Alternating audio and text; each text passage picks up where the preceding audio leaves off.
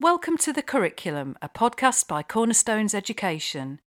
Here we discuss all things curriculum, plus leadership issues, teaching tips, and much, much more.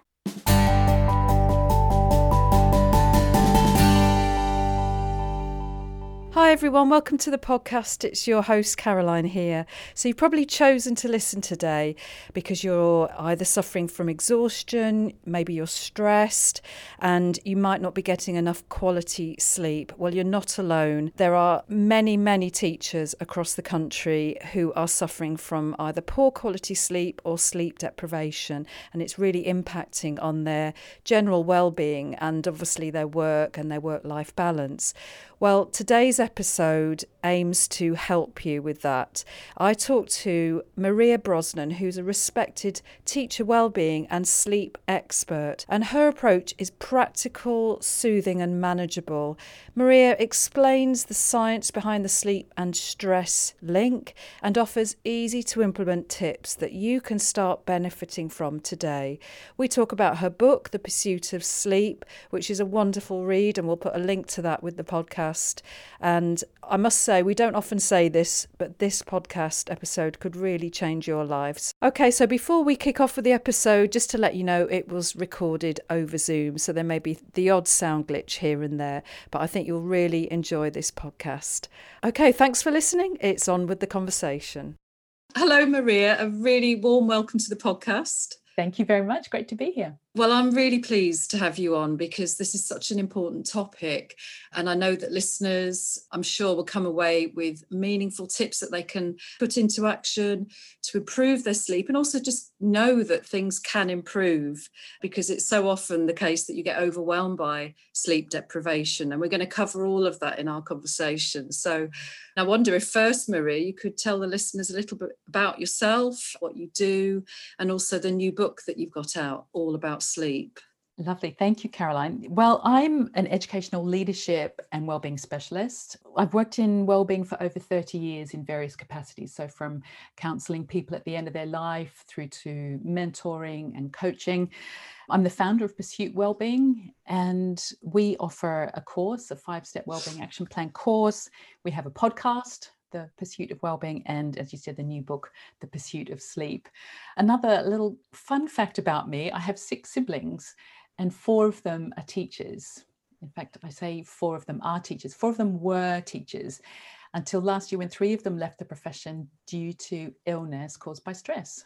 And that was a real trigger for me because I'd worked in wellbeing for so long, mostly on a one-to-one basis. And I've worked in schools doing different kinds of leadership training and other things in schools, but never really brought the two together. But my younger brother had a massive heart attack, and obviously a really serious situation, and left the profession. He was a geography history teacher in a very tough school in Australia, and just walked away from teaching. And so many people leave the profession because they just can't take it anymore. And so that's really been the impetus for me to ramp up the work that I'm doing now and really address wellbeing in schools for school teachers and leaders, because it's really difficult. Would you say we're in a crisis, or has this been building up for a long time? Well, I think yes, it has been building up for a long time. But I think what this year, 2020, has done is added another kind of layer of complexity and a layer of pressure onto people, especially leaders, but everybody, absolutely everybody in school is feeling it. Everybody in our society, let's face it, is feeling the effect of this. And I think research done by the Education Support Partnership this year, they do the Teacher Wellbeing Index 2020 just came out last month, and you can easily Google that and find it. But they said the number one symptom that educational professionals were experiencing as a result of the stress that they were under is insomnia and difficulty sleeping. And that has got much worse this year. And so I'll talk about that more during the podcast and explain why. What are the things that are happening? Why is it worse now? So we can start to understand really that sleeplessness is a feature of the stress response. And so what do I mean by that? If we cast our mind back and imagine our caveman ancestors 250,000 years ago, right? And just imagine them standing outside looking at the beautiful starry night just before they retire for the evening. And then they hear the unmistakable rustle in the grass, and they know instinctively that that's a predator. And so they rush back into the cave, and they're wide-eyed. If they may have been sleepy 10 minutes ago, they're absolutely wide-eyed, frozen in terror now, because their body has responded to that predator. And it does a miraculous job of keeping them alive and keeping them safe, because if they were to fall asleep, the predator could get them, right? So we have exactly the same physiology, exactly the same biology as our cavemen ancestors did 250,000 years ago. So all of the hormones and adrenaline and cortisol and all of that biochemistry that kicks into action when we're under threat of some kind happens to us in exactly the same way. But anthropologists would say that happened to our ancestors maybe 2 to 4 times a week. But think about our normal day, right? How many times in a day do we trigger the stress response? How many times are we stressed by an angry parent, by perhaps a young person, a child kicking off or throwing a chair or having a tantrum of some kind, an angry parent, an angry email? How many points in the day do we experience this? And each time we're triggering that cocktail of biochemistry, and it stays in our system for hours and hours, sometimes up to 8 hours. So if we have a particularly stressful day and we lie down in bed at night and expect to go to sleep, it's like having a pint of espresso in our bodies that keeps us awake. Yeah. Goodness, when you think of it like that, you can totally understand why it is difficult to switch off. And for teachers, they're getting that drip, drip, drip of stressors all through the day, all through the week. What that does is what we have to understand, that sleep is not separate from our day. Where if we're triggering the stress response, and 3 things need to happen for us in order for us to experience stress. The first thing is there needs to be a stressor. So in other words, something needs to happen to trigger us. So it could be, the angry parent, the email, the difficult conversations. The second thing is we need to respond in some way to that. So a lot of that is automatic. So imagine you step off the curb and there's a cyclist coming or a bus coming and you don't see it. You immediately respond. And our nervous system is designed to do that for us, to get us out the way, to trigger the stress response, to get us to move really quickly without us having to think, oh, what should I do now? There's a bus coming, right? Our body just moves. So we respond automatically a lot of the time, but not all of the time, right? There are times when we receive that nasty email, for example, that could trigger a stress response. We have a fraction of a second where we can choose our response. That's called our response ability. We can take a breath. We can just have a moment where we think that person might have been upset about something else. There might be something else going on in their life that's caused them to write to us like that, or just taking that moment of a breath then triggers the third step, which is, do we trigger the stress response or not? If we take that breath and use our compassion and our care and think, okay, I can rationally understand this a little bit better rather than just reacting, that means we can manage our stress a little bit better. Because if we just react all the time, we're triggering the stress response. So it's that step 2 where we have just that moment of taking a pause and trying to minimize the number of times that we're stressed during the day. Yeah. And is there then a long-term pattern? If you're not taking that breath, as you say, and stopping, can it become a vicious circle where you are exposed to stress, you respond to stress, which then raises your cortisol, which then causes lack of sleep? And then can that then lead to more stress? Can it just continue? Yes. And that's a condition we'd call chronic stress. And I would say the majority of people are experiencing chronic stress at the moment. This kind of low-level hum of stress that oddly, there's a strange thing happens. We become addicted to it. When we're exhausted, we perceive things differently. And we become irritable. We potentially have mood swings.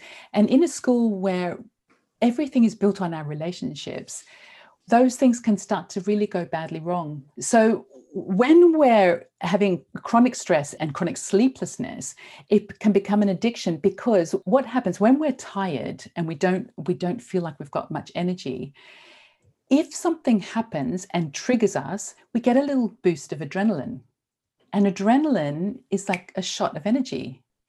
Mm. So our perception has changed where our tolerance is lower, but somebody could say something, and rather than taking that breath and pausing, we dive in and we react because we get that little boost of adrenaline.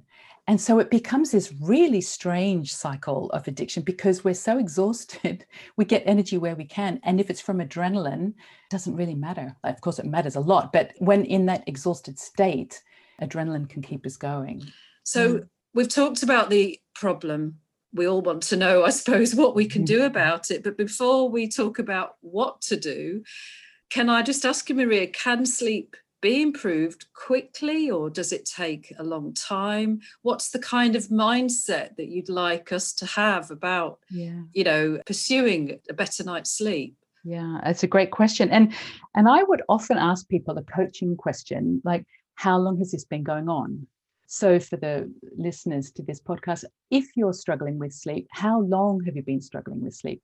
If it's really just been in recent weeks or months, then you can turn that around quite quickly. But if it's been something that's been an issue for you for quite some time, for years, many people struggle with insomnia for years. And what happens there is we make neural pathways and neural associations in our brain. And some people really associate bedtime with a sense of dread in a way, because it's, I don't even know what's going to happen tonight. I might lay awake for hours. So it doesn't become this. I was just talking to my husband about this before we came on, and he puts his head on the pillow and goes to sleep. He just never has a problem with it at all. We all know someone like that. I know. And I really have quite a delicate relationship with sleep. Because if I've had a super busy day and I'm working, which I try not to do, but if I'm working really late and then I just go brush my teeth, wash my face and go to bed, I know that I'm not going to sleep well that night. But I'm so tired by then. It's like 11 p.m. and I'm so tired. I don't feel like I've got the energy to go and do something to kind of wind down in a more helpful way.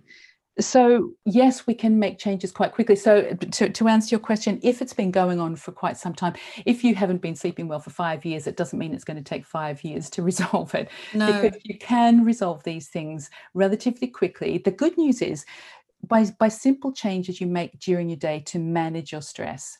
And one way I like to look at it is that if you imagine your computer, right? And there are days where you just have so many tabs open or so many windows open or so many half-written emails that you've kind of parked or a half-written document. And you go to shut down your computer or ironically put it to sleep, which I think is a really sweet thing to say. Yeah. So we go to put our computer to sleep and it will prompt us to say, do you want to save this before you close it? Do you want to shut down all of these windows? Or what do you want to do? So our computer will prompt us to say, you need to shut down these things before you can go to sleep. And I really like that analogy because if we've got all of these open tabs in our minds and think, oh God, I've got to let year 4 parents know about this. I've got to let Caroline know about this. I've got to send that email. If you don't kind of shut down those things and maybe write them down and make sure that you have a plan for the morning and make sure that you've closed down all of those open tabs in your mind, that's when you'll go to sleep. You'll fall into bed at whatever time. But that's often why you wake up at 2 or 3 in the morning, absolutely wide awake, thinking, oh my God, I forgot to send that email. I forgot to file that report. I forgot to whatever, and I've got to remember it. And that's why we often wake up in the middle of the night without being able to get back to sleep because we've got so many tabs open. And so it's not a mental problem then. A lot of people feel like they're really having some serious problems because it's not a mental problem, it's a complexity problem. Yes. We've just got too much going on in our minds. So how do we just close down those tabs? So that's my top tip in that area. Close down the open tabs. I like that. And I found a lovely quote in your book actually about the mindset to approach this. And it's a quote from John C. Maxwell on page 25.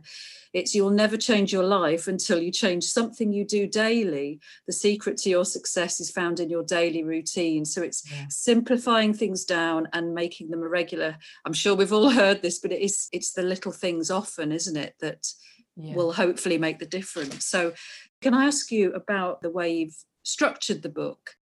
I've really tried hard to keep it as simple as possible because I don't want it to be another thing on the to-do list. Oh, now I've got to try and figure out how to get a better night's sleep. So what I've done is broken down the book into the times of day that can be stressful for people. So for instance, starting the day well. So what happens in the time between waking up and starting your work day or commuting? It depends if you're working virtually or if you're actually in school, your commute, the work day, taking a lunch break. And I think that's probably the most controversial thing in the book, is trying to encourage teachers to eat something healthy at lunchtime and take a break, even if it's short, through to winding down, returning home, making the most of the evening, preparing for bed, going to sleep, or perhaps waking in the night. And then a general kind of idea about resting and regrouping. So what to do on your weekends and holidays as well. So I've broken it down to look at what happens in those particular times of day for you. So you might have caring responsibilities in the morning. You might have young children that you need to get ready for school. You might have, I don't know, other caring responsibilities, for example. So often in the morning or often during the day, our day is not our own. We've got other people to take into consideration. So what would help you first thing in the morning if you've got to get your own children ready for school, for example? Could you allow a little bit extra time? Could you prepare things the night before? And I know that these are simple things, but there's a whole lot of tips around what can you do at these different times in the day. What are the stressful times for you? I was doing some training the other day, and everybody just had a different pinch point in their day. Yeah. I do. When I read your book, I thought I like the way you structure it, because I became more aware of where I get stressed, and it's actually after work. Even though I'm not teaching anymore, I've got children, and it's just that transition from working in my home to then dealing with the children.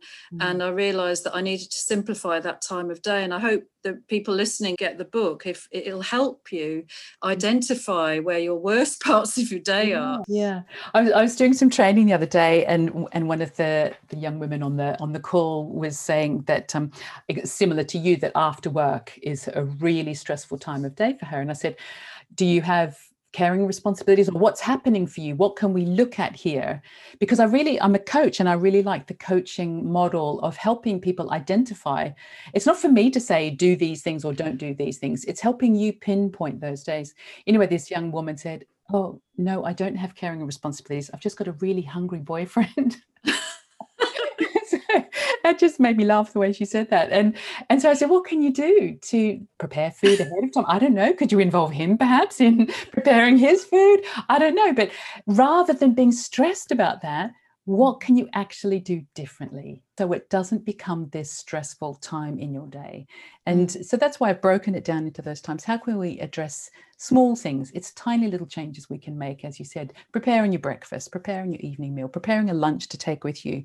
They're all small things, but they make a huge difference over time.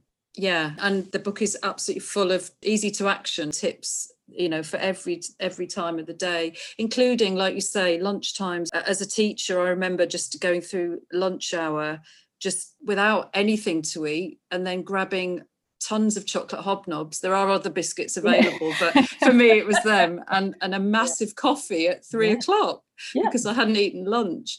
And I wish I'd seen the advice and sort of taken it on myself to really carve out even 10 minutes just to eat something. I think my afternoons would have felt less stressful, and so it's great.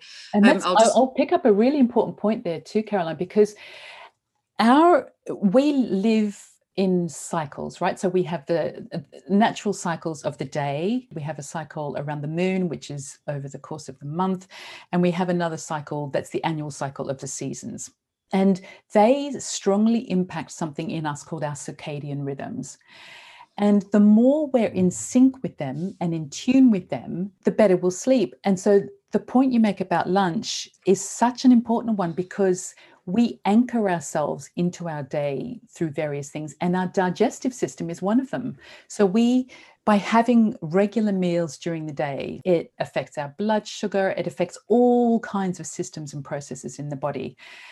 And so essentially it impacts our circadian rhythm, and that impacts our sleep. So that's why lunch is such an important anchor in our day and can have a really dramatic impact on our sleep. And that's why. Yeah, and that's the thing with the book, is that you talk about through the day. So because a lot of sleep tips I read are about winding down, having the bath, doing all these things, but it's about the whole day. As you say, it links to this rhythm that we're in. Okay, so I mean, say somebody's now, putting the tips in action. What are the benefits that people will start to see from getting better sleep? There are so many benefits, from improved mood and improved outlook, improved heart health, improved relationships. And, there's an endless list. But what I want to explain is why those things are happening. Because I think when we understand why these things get better with a good night's sleep, then we're more likely to prioritize it. So I'll give you a little quick science lesson. So we have, in the simplest term, I'll talk about our autonomic nervous system.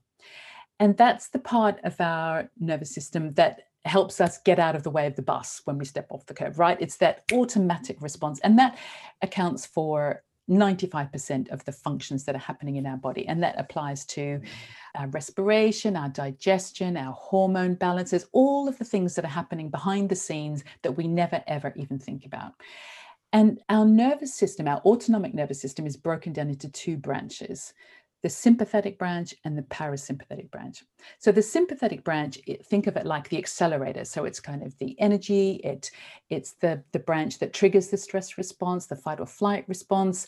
It's the kind of action, in very simplistic terms, right? And the parasympathetic branch is the rest and digest branch. And so that's associated with helping us digest our food, helping us make a baby, helping us do all of these things that are really quietly going on in the background.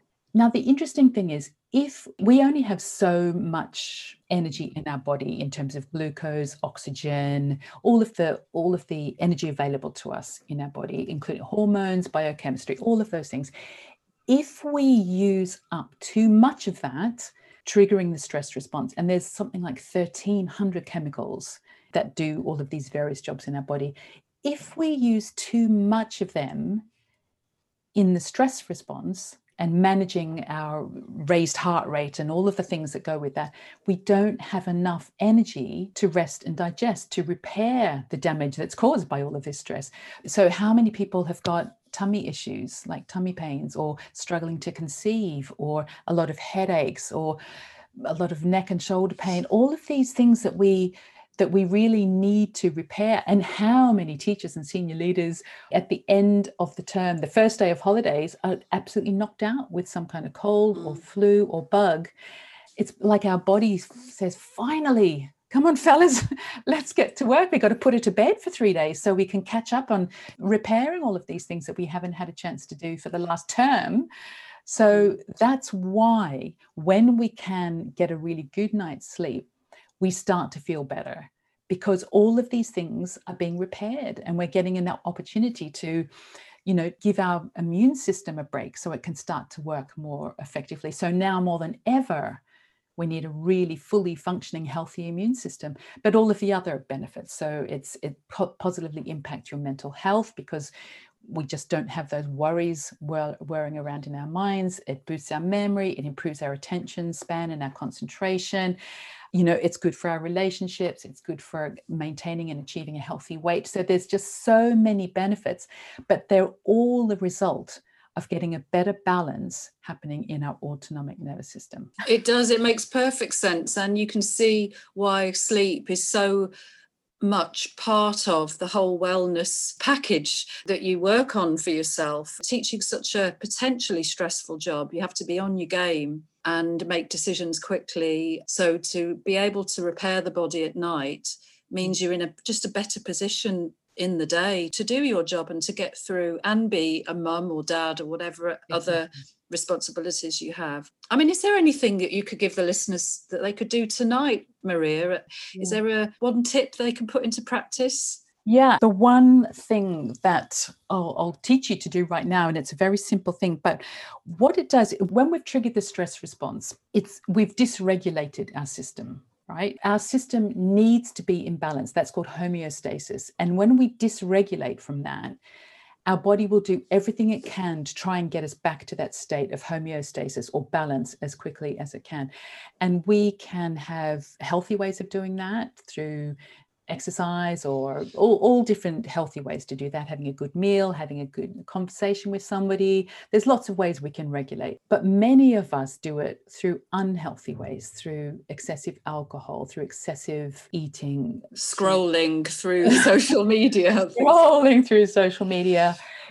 excessive shopping or gambling. There's all kinds of ways that we try to get ourselves out of that agitated stress state. So what I'm going to teach you now is something called 5-5 breathing, and it is the quickest way you can self-regulate. And I've taught this for a long time, and the research in this is fantastic, and I'll share that with you another time, perhaps, Caroline. But one thing I want to point to is a therapist that was using this with children that had ADHD. And she did it over a period of time. And I think she worked with something like 396 children and taught them these techniques. And I'm going to teach you part of it, but there's a little bit more to it. But almost all of those children were able to come off their medication through this self-regulation. That's how powerful. I wish I could just show you Caroline's face when she just had the sweetest face, like, oh, this is powerful stuff we're talking about, and I think we're not talking about yoga and yogurt here, tokenistic, random acts of kindness, which are all lovely. I love all of those things, but we're talking about fundamentals here. And this is physiology. This is what's happening in our bodies and our brains, and we can do something to self-regulate so quickly. So what I'd like you to do, no matter where you are, if you're cooking, if you're going for a walk, it doesn't matter, because you can do this with your eyes open or eyes closed. But if you can take a minute to sit down and just close your eyes for a minute, that would be even better. And so just take a moment to take a lovely deep breath and breathe out. And when I'm doing it. Do it. Because when you breathe out, that stimulates your parasympathetic branch. On the in-breath, it stimulates the sympathetic branch. Take a nice deep breath and do a lovely long breath out. And as you're breathing, just start to relax your body if you can. Just become aware of any tension in your shoulders and neck. But I want you to breathe in to the count of 5, 2, 3, 4, 5, and out to the count of 5, 3, 4, 5, and in 2, 3, 4, 5, and out 2, 3, 4, 5. So while you keep doing that, I'll just explain a little bit more about it, but just keep breathing in that really rhythmic, slightly slower, slightly deeper way. And what that starts to do is regulate the message between your heart and your brain. And it's a powerful thing to do. Take that breath. It's the most powerful way you can self-regulate. So that's step number 1. It's the simplest thing you can do. In the middle, if somebody is kicking off right in your face, you can take these breaths and start to self-regulate. And what that does is you literally trigger a different part of your brain. When you're stressed, you trigger the limbic part of your brain. And that uses so much energy, so much oxygen and glucose and other resources in your brain, it literally shuts down the frontal cortex, the part of your brain that's designed for thinking and learning and planning and all of those things we do all day in schools. When you're stressed, it shuts that down. When you're extremely stressed, by as much as 80%. When you regulate yourself like this, it creates a state called coherence, and that shuts down the stress response and it turns back on the frontal cortex. That's incredible, just from something as simple as this. And even I've just been doing it for maybe a minute, and I already feel, even though I'm doing this podcast, I feel very, very chilled. And it's just slowed me down a little bit. I do apologize, listeners, if I sound a bit more chilled, but I can see, I can actually feel the difference. And hopefully if you've been doing it along with us, you felt that as well. Keep going. Because we know this instinctively, don't we? When a child is upset, what do we say to them? Come on, take a breath. It's all right. Take a deep breath. We know this stuff. But when we know what's happening in our brains and bodies, we're much more likely to do it. Definitely. I mean, we're coming towards the end of the podcast, Maria, which is such a shame. I'm really enjoying talking to you about this for myself, but obviously all the listeners who may be struggling with sleep. What further help is available for teachers and leaders around sleep? Obviously, there's your book. Have you got any other resources or support that you offer?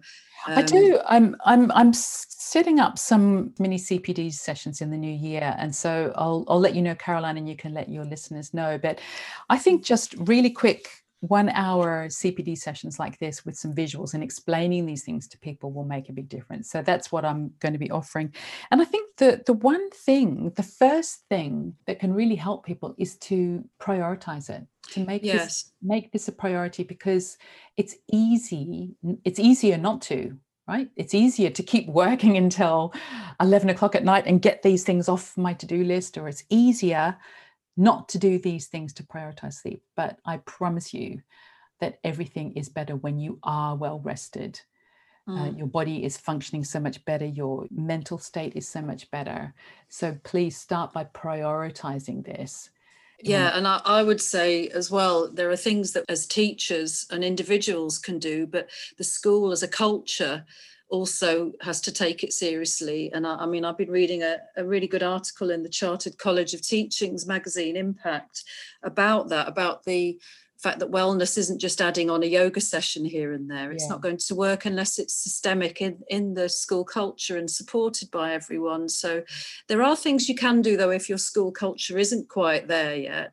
But you can also share these practices and share your achievements and your improvement with your colleagues and spread the word that way. I know you do training for senior leaders, don't you, so that the school can put these things into place. But for individuals, if you're listening thinking, well, I don't know how to change the workload issue in my school, there are still plenty of tips in this book that will help your sleep that you can control.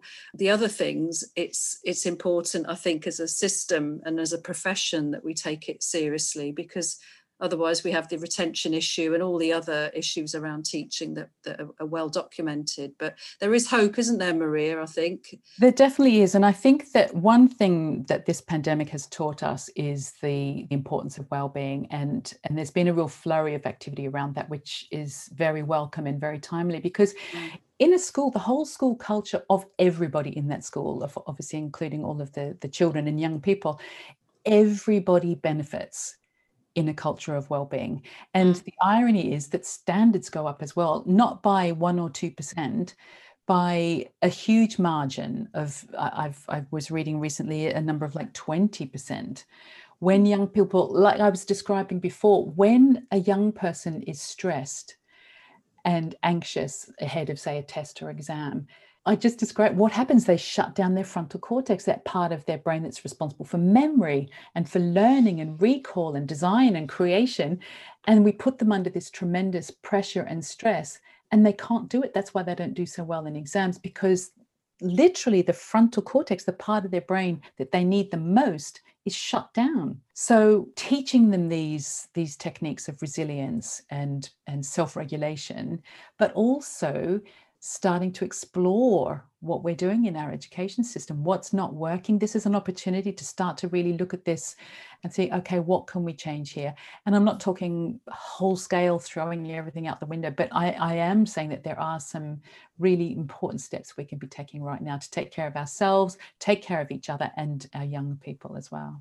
That's a fantastic way to end the podcast, Maria. And before we go, actually, I'd just like to say that we're going to run a competition on Twitter. We're giving away 5 of Maria's books, The Pursuit of Sleep for Teachers. It's a wonderful book. Again, like we say, it's very easy to dip into and to use, and that's the intention of it, isn't it? And Definitely. So we'll run a competition. I think you just have to tag your school name in, and then it'll be picked, and we'll run that over the next few weeks. So do look out for that on Twitter. So Maria, before we go, what 3 takeaways would you like to leave the listeners with from this podcast? So I think the first one is that the quality of your sleep isn't separate from the rest of your day. So what you do throughout the day really will have a big impact on your sleep.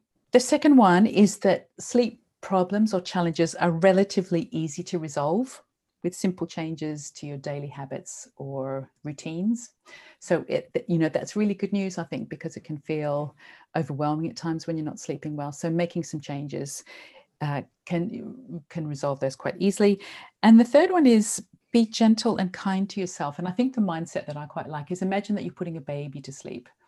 If you've got a baby or a toddler, you have a routine, don't you? You give them their tea, and then you have a bath and a story, and it's a quieting time, isn't it, before you put a young child or a baby to bed. And you talk in a soothing tone, and you give them a cuddle, and it's that kind of mindset. I'm smiling because not every bedtime has gone like that for me, my children, but No. Ideally, yes. Oh God, no, not everyone has gone like that for mine as well. But that's that's a general feeling, right, of putting a child to bed, is that soothing, quieting down, winding down the day. And so I'd like people to kind of adopt that mindset for themselves as well. That's fantastic. 3 really great takeaways there, Maria. Thank you. So thank you again, Maria, for joining me. It's an absolute pleasure. Thank you, Caroline. Thank you, everybody, for listening. Yeah, thanks for listening. And do let us know how you get on with your sleep. If you're making improvements or trying out some of the tips in Maria's book, then please do tag us in and let us know how you're getting on. And we wish you a very restful break over the Christmas holidays. And we'll see you soon for the next episode. Thank you again. Thank you for listening to this podcast. It was brought to you by Cornerstones Education. We help primary schools in England, Wales and beyond with the materials and tools to design, deliver and manage their curriculum. Follow us on social media at Cornerstones Edu, or visit us on our website cornerstones.co.uk. We would love to hear from you. Thanks again for listening.